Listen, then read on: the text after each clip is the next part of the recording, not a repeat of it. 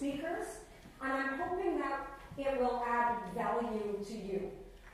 Let me go back and share with you a little bit of my background. So I was an actor in Canada in the theater for about 15 years when I was younger.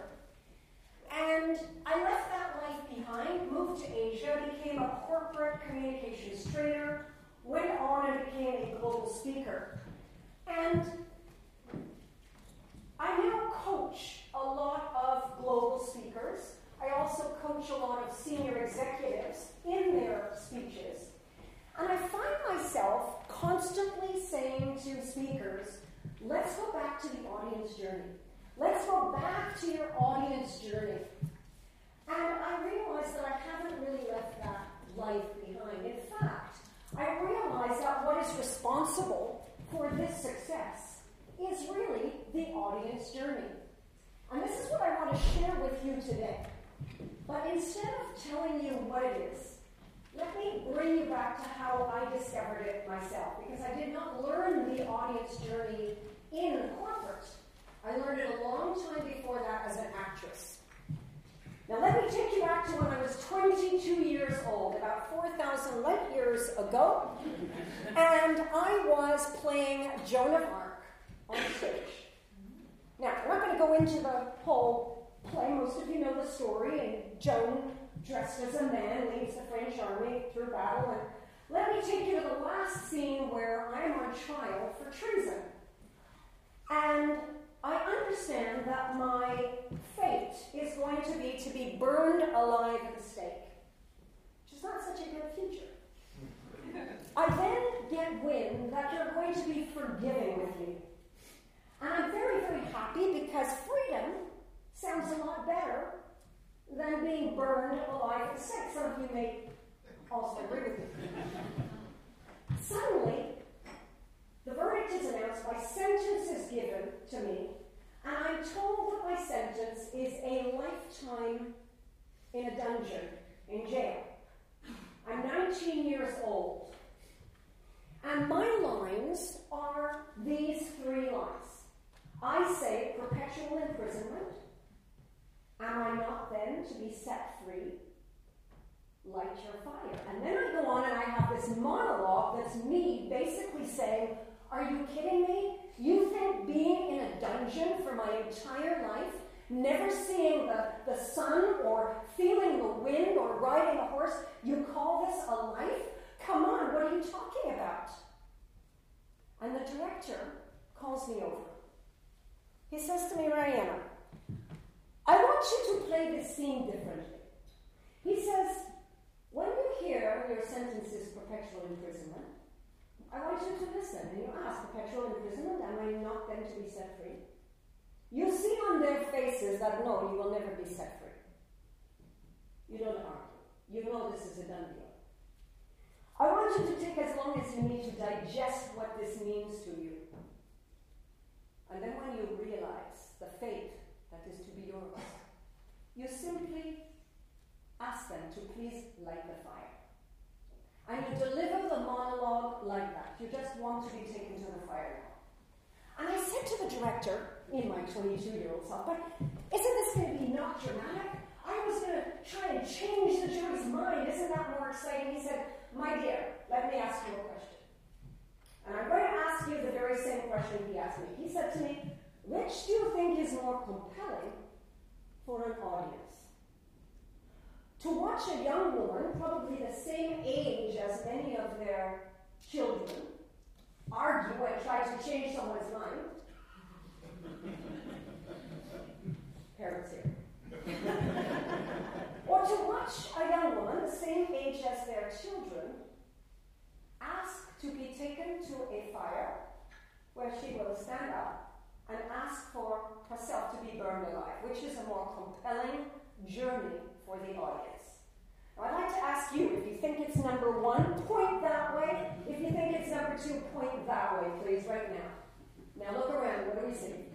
Okay? So we see everybody pointing this way, and he was right. There was not a sound in the audience. You could hear a pin drop.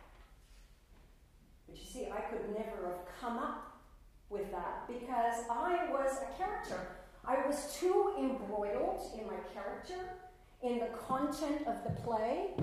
I was not able to play the role. The director prays to one God, the audience. The director reports to one boss, the audience. The director is that link between them and the words.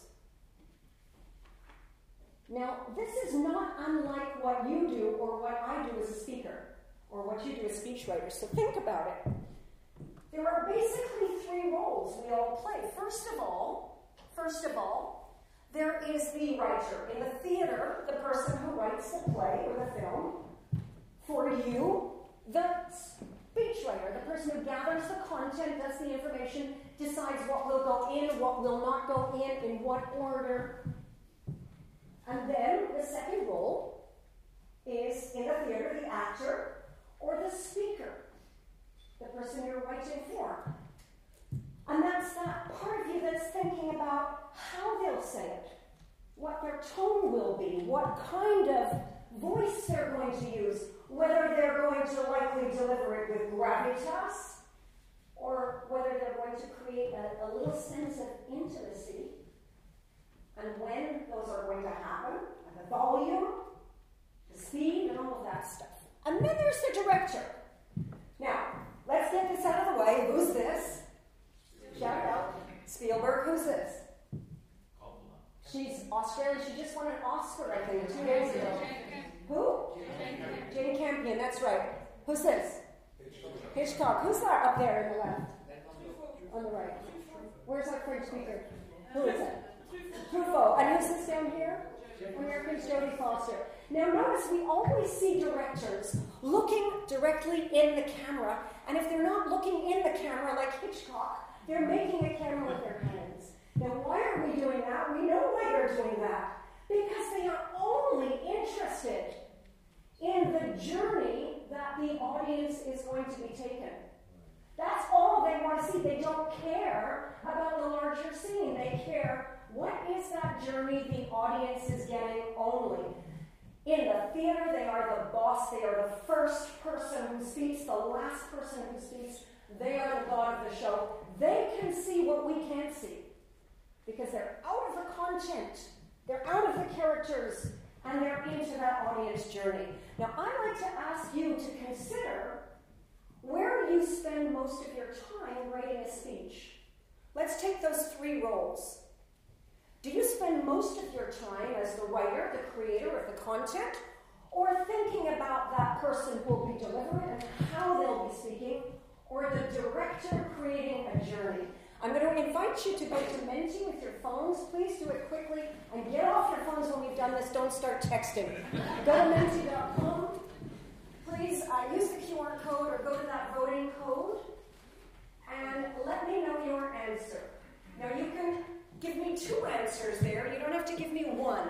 Maybe what are the top two roles that you play?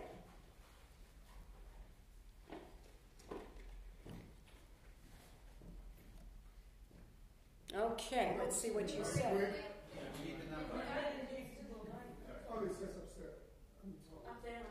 Yeah, you can see it up on top. It's menti.com, MENTI.com. Do you want me to go back? MENTI.com. Voting code is right at the top there. Okay. You can put in two answers if you want.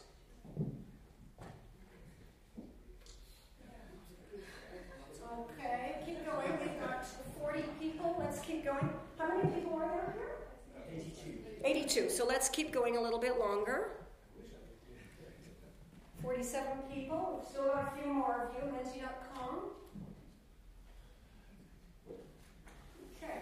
Now, regardless of what audience I do this for, whether they're speakers or speechwriters, it's always like this. The director is the largest.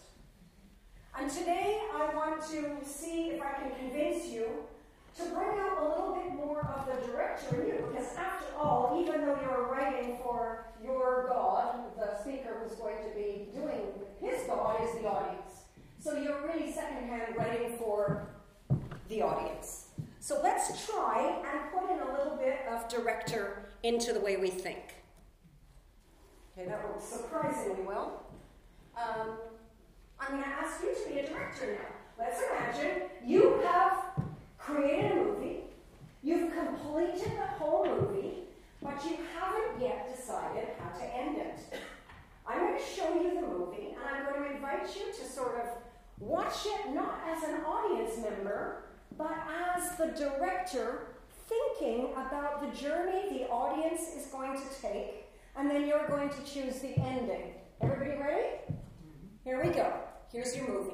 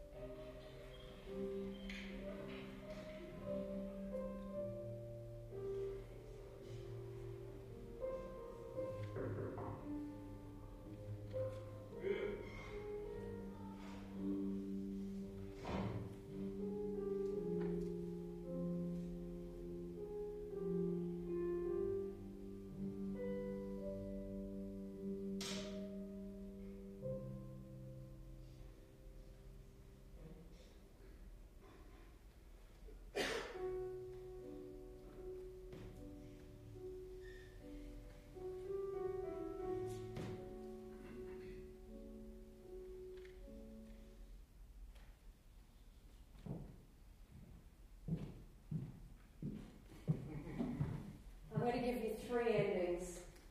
And as I share them with you, try and see them as a journey that the audience is taking. And think about where you leave the audience at the end. First ending. We see the boy pushing the mother in a wheelchair. We cut to school the next day. Boy knocks. Teacher says, "Come in." Boy goes in. He holds out his hand. Teacher beats him. And the boy goes and sits down. Cut. So where have you taken your audience right now at the end as they leave the theater? What are they feeling? We heard this morning a lot about that boy. What are they feeling about children? About the teacher? About institutions? What are they feeling about the world that we live in? Ending number 2.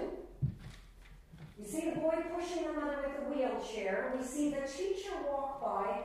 Teacher turns. Teacher sees the boy, sees the mother, looks for quite a long time. Close up on the teacher's face. Cut. To school the next day. Boy knocks. Teacher says, "Come in." Boy walks in. Boy holds out his hand. Teacher looks at the boy for a long time. Picks up the ruler, beats the boy. Boy goes, boy sits down. Okay, now, where have you just taken the audience? What are they feeling about the boy, about children, about the institution of education, about teachers, about the world that we live in? How are they feeling as they leave?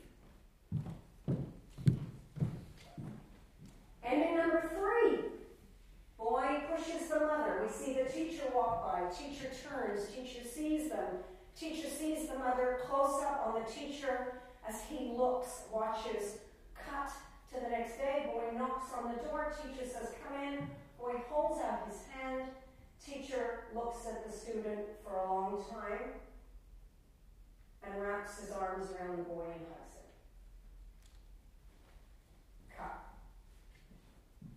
Where have you taken your audience? What are they feeling about the boy, about education, about the teacher, about teachers, about the world that we live in today?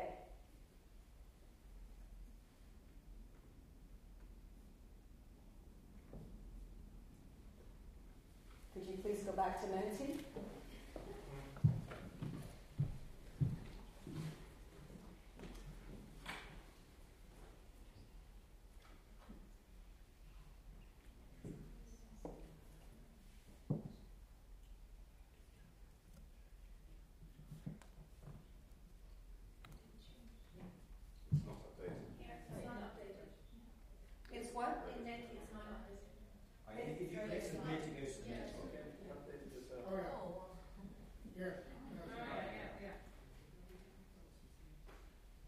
Don't be influenced by the majority.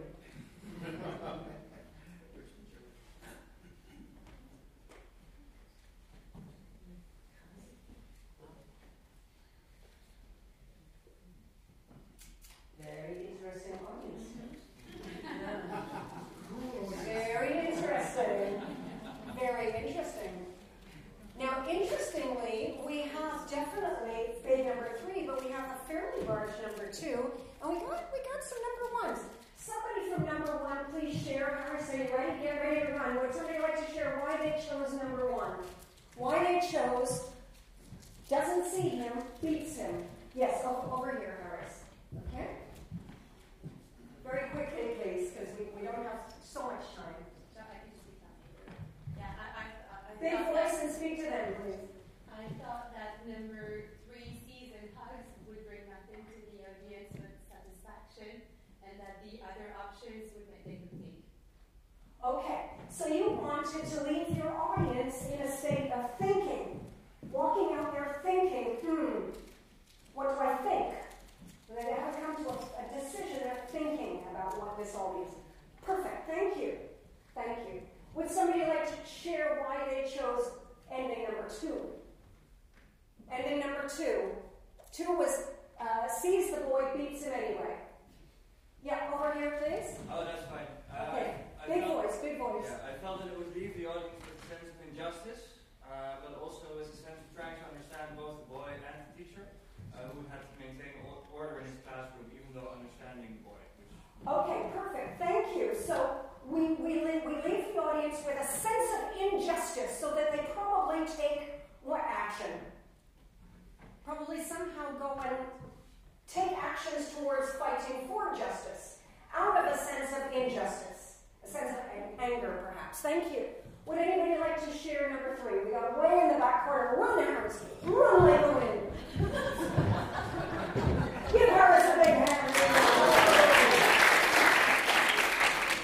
Maybe this is shallow, but I've heard so many movies that have been made with dark endings. They test them. The audience hates it. They remake the ending because audiences want happy endings. Yeah. So give the audience what they want. I just did this for 300 Americans. They all said number 3. Set them off. Woo! Thank you very much. Yeah, perfect. Let them leave and feel great. We live in a great world. People are generally good, and they'll take action maybe based on that feeling. The point is, there is no right ending, is there? It's all a matter of where you want to leave them at the end. And that director who directed St. Joan, he said to me right there, the first thing he thinks about when he goes into direct anything, he asks himself, what is the state I want the audience to leave the theater in? What do I want them to feel as they go? Maybe you can relate to that. What do I want them to feel when it's all over? And then he works backwards. How am I going to get them there, considering who they are when they come in? Now, the most impactful speech I think I've ever given was to an audience in the Middle East. I was asked by a large multinational to go into this organization. They were bringing in speakers to open their minds, these employees, to more global ideas, things they didn't normally agree with or that their religion wouldn't allow, just to get them to sort of be open to things more globally. And they asked me to speak on the subject of euthanasia, government medically assisted suicide, because my mother made that choice when she had cancer. He said to me, we want them to understand why people choose that. Maybe you can bring in some data about how widespread it's becoming, and more countries are allowing this, and blah, blah, blah, blah. Get all the data, threw the data out the window. I said to myself, this is an audience of predominantly male Saudis. How am I going to get them to be more open? I don't want them as an end state to run out of my talk and immediately go home and euthanize their parents. That's not going to happen. But I do want them to sort of have a feeling of, okay, I get it. I get it. Now, I know Saudis because I rented rooms out of my house to Saudis, and I remember one day this one Saudi, when I cut my finger, didn't say anything, and I said, Marwan, say something, and he said, what did I say? I said, what do you say in Saudi Arabia when your mother is cooking and she cuts her finger? And he said, no, my mother very good cook. I said, okay, Marwan, what do you say when your sister is cooking? She said, no, my sister very good cook. In my country, everybody there, all the women very good cook. So I knew that Saudi males really, their mother is somebody they bow down to as the head of the household. I know that. So I started my speech talking about mothers, their mothers. Didn't even touch on euthanasia, didn't even talk about it, didn't even put it in the title. Talk to them about mothers. I wanted in the journey to get all those Saudi males to start thinking about how great their mothers were. And then I said, can I share a little bit about my mother? They said, yeah, now we're connected. I said, my mother was just like yours. And then she got diagnosed with pancreatic cancer. And then she started chemo, and she lost control over her ability to cook. She couldn't stand the smell. And then she gradually was so tired she stayed in a lot, she lost control over her social life. And then she was really tired all the time and spent a lot of time in bed, and she lost control over her time and her authority. And then she became very thin and wrinkled, and she lost control over her femininity. And then she was in bed all the time, and she couldn't control her bowels, and her husband, my stepdad, had to clean up her poop, and she lost control of all of her dignity, and then she chose a date. And in changing that date, she took back a tiny bit of control. And then she decided who she was going to see before that date, and in what order, and she took back a bit more control. And then she decided what she was going to wear, and she sent someone to buy her a gown, and she took back a bit more control. And then the day before that date, she had a hairstylist come and do her hair, and someone come and do her nails and her toenails. And she took back some control over her feminine image. And then she decided where she was going to sit and who would be beside her. And when she left this world, she left back in control of her life, her choices, and the home that she lived in. And when I got to that stage of the journey, do you think I needed a lot of data? Not that much. And the data that I did give resonated deeper, because I had taken them on a journey that they were not even aware of. The journey I needed to take them on to get them where I needed to be. By the way, this was not the audience, but this was their attitude when they walked in towards euthanasia. Now, I want to share with you a case study. This time, this is a true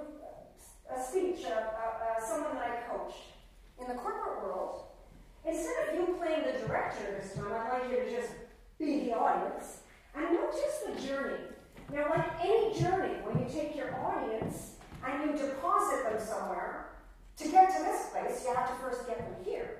To get them here, you have to get them here. To get them here, you have to get them here. Yeah, there's pit stops. See if you can see the pit stops we created. This was the regional manager of a large IT company. I'm not going to name names, but he had to speak to all of the engineers in the region, in the organization. And this was another group of predominantly male engineers. And when he brought me in, he said, you know what, Marianne, I got to give this keynote to these guys. And he said, I love these guys, but we have a problem. He said, you know, these engineers, they are very male, very aggressive, very competitive. They're smart. They're high potentials. They know they're smart. They're cocky. And we have a little problem. He said they jump into solutions so quickly, they don't really think about the problem very deeply. And because of that, we're finding mistakes made. We sometimes have to go back to the beginning or redo, or there are steps that are missed because they don't think through the problem. They're so quick to get results. He said, I've told them this. They know this. I said, so what's the problem? He said, well, collectively they know it's a problem, but none of them individually feels that they solve problems too quickly. They feel they are smart. He said, but this time, he said, I've got a great idea. I'm going to show them a lot of data about the effects and about how much money it's costing the company, and this time I'm going to talk more severely to them. And I've got a great quote. He said, when I finish, I'm going to show them this quote. That ought to do it. I said to him, okay, so these are guys that you've talked to before, they haven't heard, they don't think they're responsible, but you think now with a more aggressive tone and a quote from Einstein, that's going to get them where you want them. And he said, no, that's why you're here. I said, okay, what's the end state you want them in? Where do you want them? He said, I want them to leave. I want them to feel they are, and this is what he said, problem detectives. I said, okay. And yet they already think they are. Yes, he said. Well, we're going to have to make a little journey for these guys. Now, I'll show you what we ended up with, and you see if you can see the stages of the journey. So he starts out, he says, guys, you're wonderful. You're wonderful. I'm so happy to be working with you. You're smart. You're hardworking, and I just applaud you all for the work you've done this year. I'm so grateful to have you in the organization. First part of the journey, we know the engineers are all feeling good. I'm smart, I'm needed, I'm wanted. Then he says, interestingly, you guys remind me of me when I was young, when I worked for an electric company, a national electric company in the Philippines. He said, we had a problem we just couldn't solve. Can I share it with you? Now, as soon as he says that, where's the audience? What are they thinking right now and feeling? We'll fix it. Again? We're going to fix it. Yeah, we're going to fix it. Yeah, we can solve it. Bring it on. Tell us. We'll solve it. We love problems. So, he says, I worked for the electric company, and we had a problem. We had, towers at the top of the mountain, and one day, head office sends down this new policy, no civilians are allowed within 100 meters of a tower. This was a big problem for us, because this tower was at the top of a mountain that was a very popular hiking trail. Every weekend, hikers came climbing up that mountain, thousands. We didn't know how we were going to stop them, so we sit down at the table, we scratch our heads, and we decide, of course, we'll just put a barrier across them at the 100 meter below the top mark that says stop. Of course it didn't work. He said, we go back to the table, we sit down again, that didn't work, what else can we do? I know, let's put one of the signs up that shows the voltage, the ones that show a guy with like getting electrocuted. We'll put that with big danger sign. And we'll also put a sign that says fine, $1,000, $1,000 fine. Did it work? Yes or no? No. Of course not. People kept going, right? they go back to the tables and say, okay, we need something harsher. What about a security guard? So they decided they would put a security guard posted at 100 meters below the top mark. Did it work? Yes or no? No. Now, where's the audience now? What's the audience thinking now, these engineers? What are they thinking? What kind of things are they thinking in their head? Somebody shout it out. Wall. Yeah, fence. What else? Looking at other solutions. Looking at other solutions. What kind of solutions are these engineers coming up with? Moving the Moving the mountain. Moving the tower. I think possibly. What else? What else? electric fence. Electric fence. What else? So we got moving the tower, electric fences, Changing the path. changing the path, deviating them, Explain why you can't go through. explaining, a big explanation, why we can't go, all of that sort of stuff. Right. Change the law. Change the laws, change the laws. So they're coming out, we knew their audience is coming out with aggressive kind of solutions. And then he says, yeah, you know, nothing worked. So we sat down again, and then suddenly the youngest guy on our team asks a question. He says, why do these hikers have to get to the top anyway? It's only another 100 meters.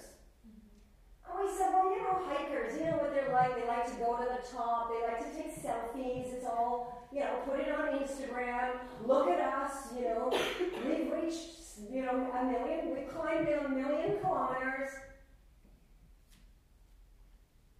All of a sudden, we stopped talking. There was silence in that room. He pauses. Now what's going on the journey of the engineers in their mind? What are they thinking now? Build a cafe. Build a cafe, a platform, You just have to say that it's the top. a sign that says congratulations, you reached the top. And then he says, that's what we did. We put up a sign that said congratulations, you reached the top, and it worked, and everything stopped. Now he's got these cocky engineers realizing that they do solve problems quite quickly.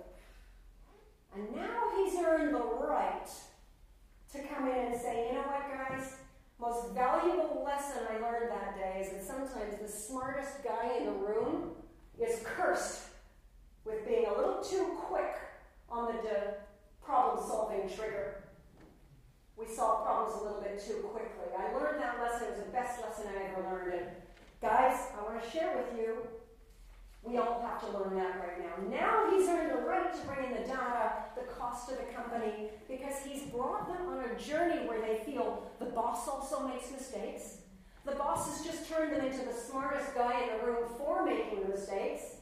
And they've also been on a journey where they realized they do solve problems too quickly.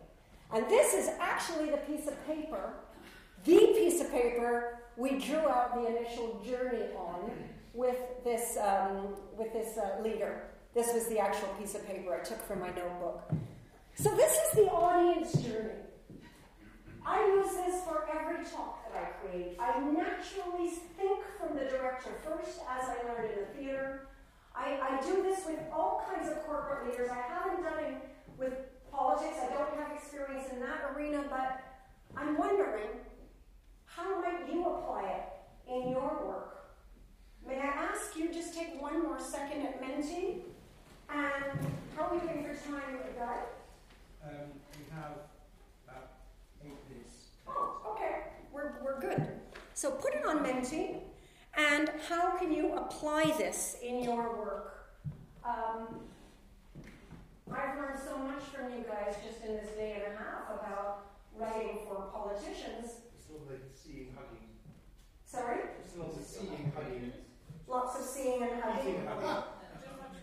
It's not on menu. Okay. Oh, I see. Okay. There. Is that better? Yep. Yeah, I'm so used to virtual. I was scared I was going to ask you to write in a chat box or something. Just share with me what application this has. If any of it doesn't, say this does not apply to me at all. I'd be fine with that. We're all learning together.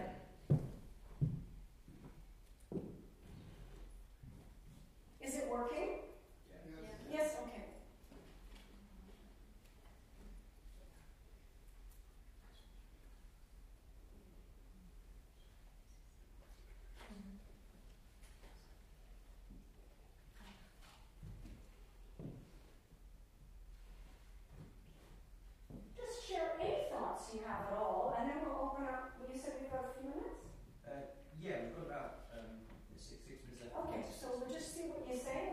opened up for if any question.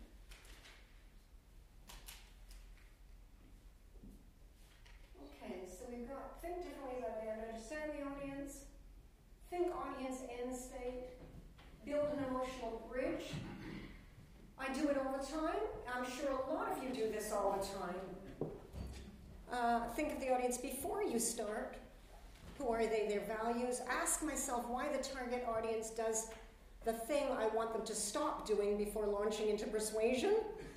Interesting. Tailor the message to what your audience wants rather than what your speaker wants. That's a fascinating comment. And I found myself asking yesterday, a lot of you, whether you think more about the person you're writing for or the person they're speaking for, and whether that's a challenge for you. What else have we got here? Think about the audience end state. We've got start with a desired endpoint. Share personal journey to connect. Focus on starting with a universal experience. Interesting, starting with a universal, and that's really, when I coach TEDx speakers, we always look at what your subject matter means universally.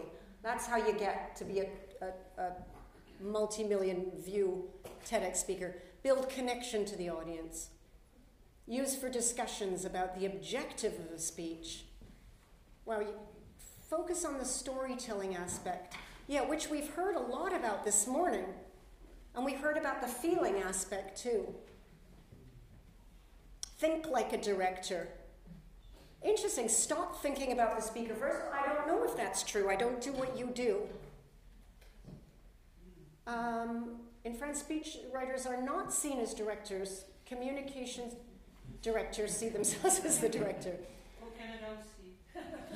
Is it okay to take some questions? Yes, let's leave that for now. Thank you very much for those comments. Let me bring this back. Yes, and I'll leave this up there. I'll show you the ending later.